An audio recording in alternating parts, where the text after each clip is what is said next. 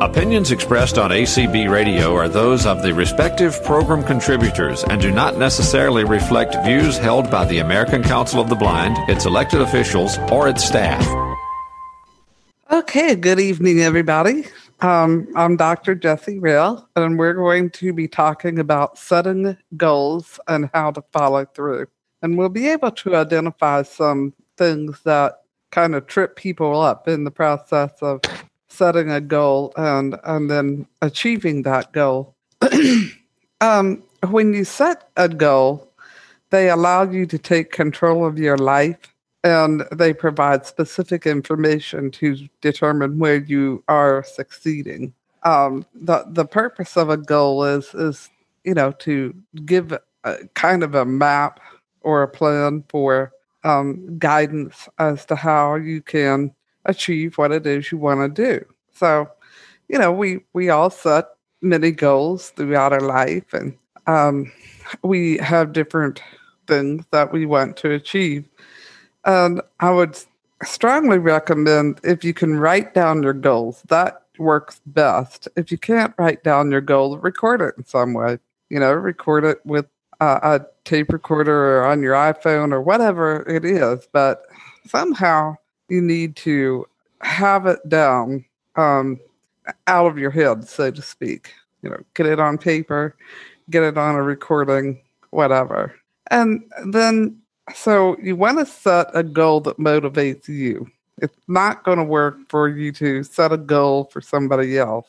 This is your goal. So, if somebody else wants you to do something, then you have to determine whether that's something that you want to do or whether you're doing it for them. Because if you're doing it for them, you're probably not going to be really successful, or at least for a long term. So then consider what you actually want to achieve.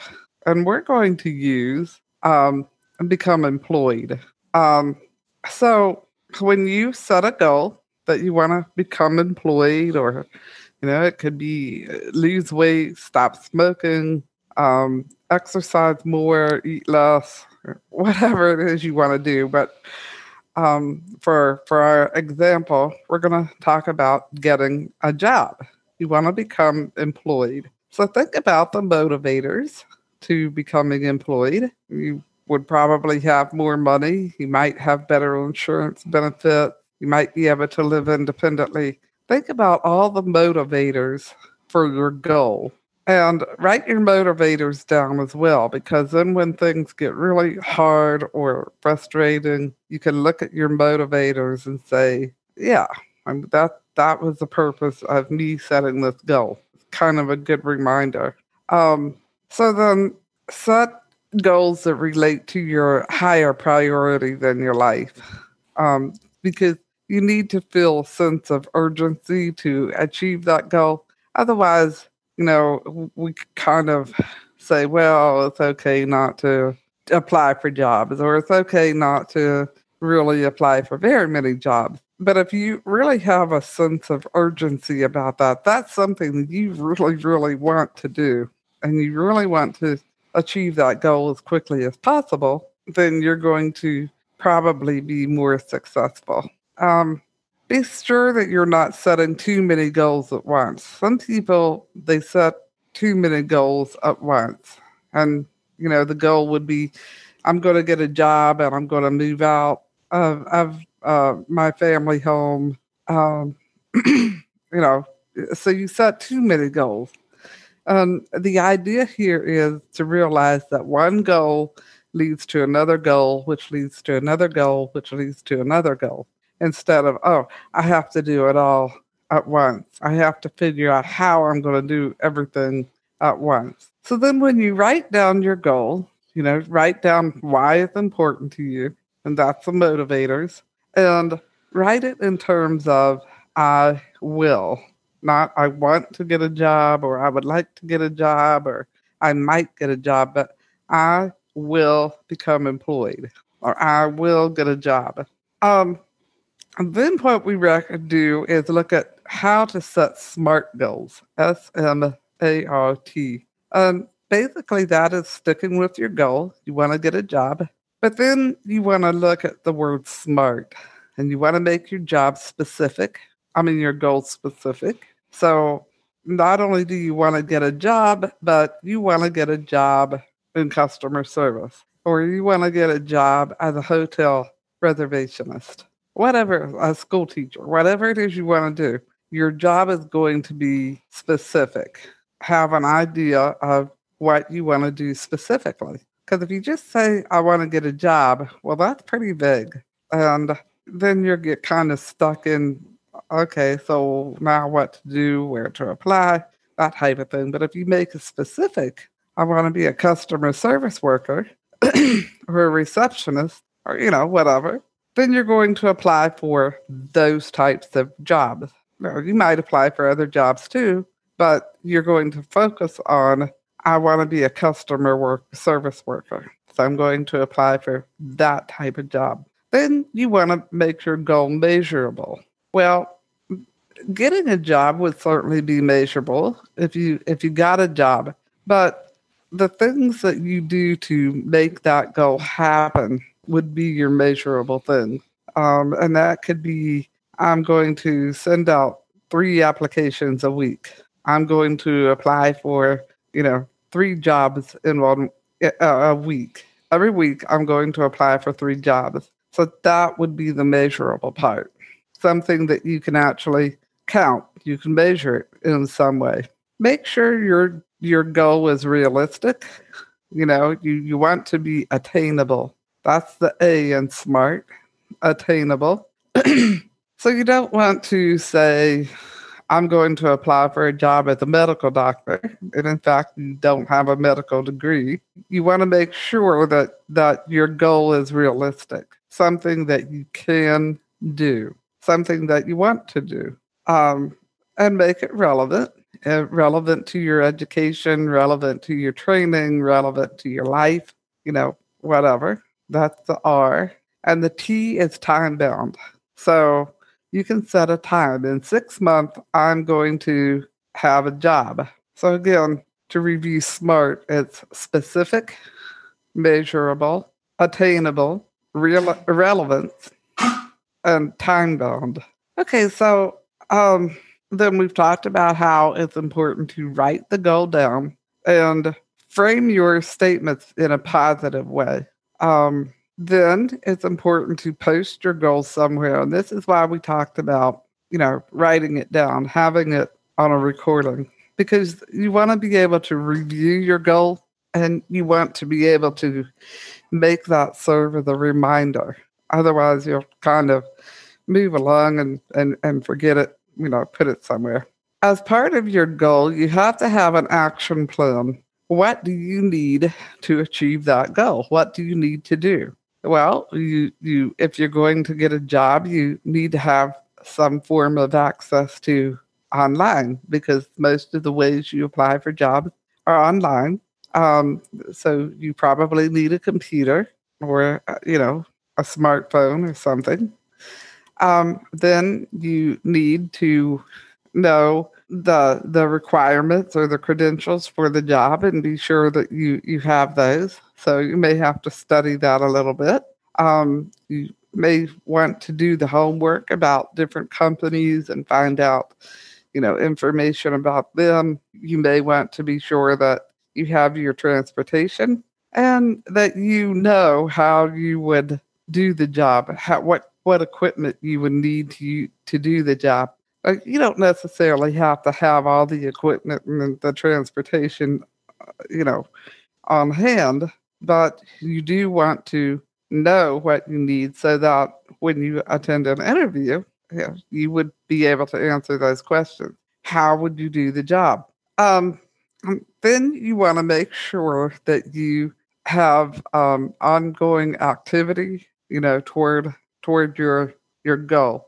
It's not enough just to say, I want to get a job. There's got to be work. You've got to plan to, apply for the jobs, and you've got to plan to do the interviews, that type of thing. So there's ongoing activity with a goal. And that sometimes can be hard, and where people have problems sticking with the goal because they become frustrated. if it's not happening quickly enough, if it's not happening the way they want, if it's not, doesn't seem to be working out. So the way to deal with that is to have a support system. If you're looking for work, you probably want to be involved with rehabilitation or, job services or workforce or something because you want to have a support system. And you also want to have a support system in family and friends, people who can encourage you or people who can even tell you about other job possibilities in your area or elsewhere. So you want to have a support system and you want to have an accountability system. A support system is information, support, accountability is the person in your life who kind of holds your feet to the fire, so to speak. They're the ones who don't allow you to make excuses. So, find somebody who you can be accountable to, who you trust. So basically, those are, the important things about setting goals. At the end of your time period, we talked about, you're going to have a job in 6 months. Well, okay, so in 6 months, if you don't have a job, don't view that as being a failure. Don't view that as, oh, well, I'll just drop that goal because it'll never work. What you want to do, if you still want to be employed at the end of 6 months, is look at the things that you've been doing. Look at your action plan, for example, and see if there's something else that you could be doing or could be doing something differently. And go back to the SMART. Make sure that, see if you can be more specific or even change it a little bit instead of just limiting yourself to one thing. Maybe you could broaden it a little bit and stay within the same field, but, broaden it just a little bit. In terms of measuring, if you were sending out 2 resumes a week or 2 applications, you might want to beef that up to 4 or 5, so increase your measurement a little bit. Reevaluate whether your goal was realistic and relevant. And then once you do that, set another time limit, another 6 month or another 3 month, whatever. And that will help you keep sticking with your goal versus feeling like, oh, I didn't succeed, I was a failure, that type of thing, because you don't want to get into that type of mindset about being a failure. Sometimes our goals work out and sometimes they don't work out. And it may be no fault of your own that, it's not working out. It may be that the economy is low and everybody's having difficulty getting jobs, not just you. Or it may be that, your area is just low and there's nothing there, nothing available. So don't look at yourself as being a failure. Just reevaluate your goals and see what you can do differently. So if anybody has any questions or comments or what has worked for you, go ahead and raise your hand and we'll talk about it. No hands up, Jesse. Come on, I'm sure somebody out there has a question. Oh, wait just a second. 951. Good. 951 area code hand is raised. Can you unmute yourself? And hi there. Hi, this is Nancy Younger again, Jesse. And that's a very good talk. What happens, I'm not saying I do this all the time. What happens if I lose motivation? If not motivation. Oh, I forgot my question. Oh, dear. Anyway, what happens if I try to talk myself out of it? Oh, here we go. I procrastinate. No, that's not motivation. It might be. How do you deal with procrastination? That's important to me. I'm a good procrastinator. A bad procrastinator. Yeah, for procrastination is often because people have a lot of anxiety about doing whatever it is they want to do.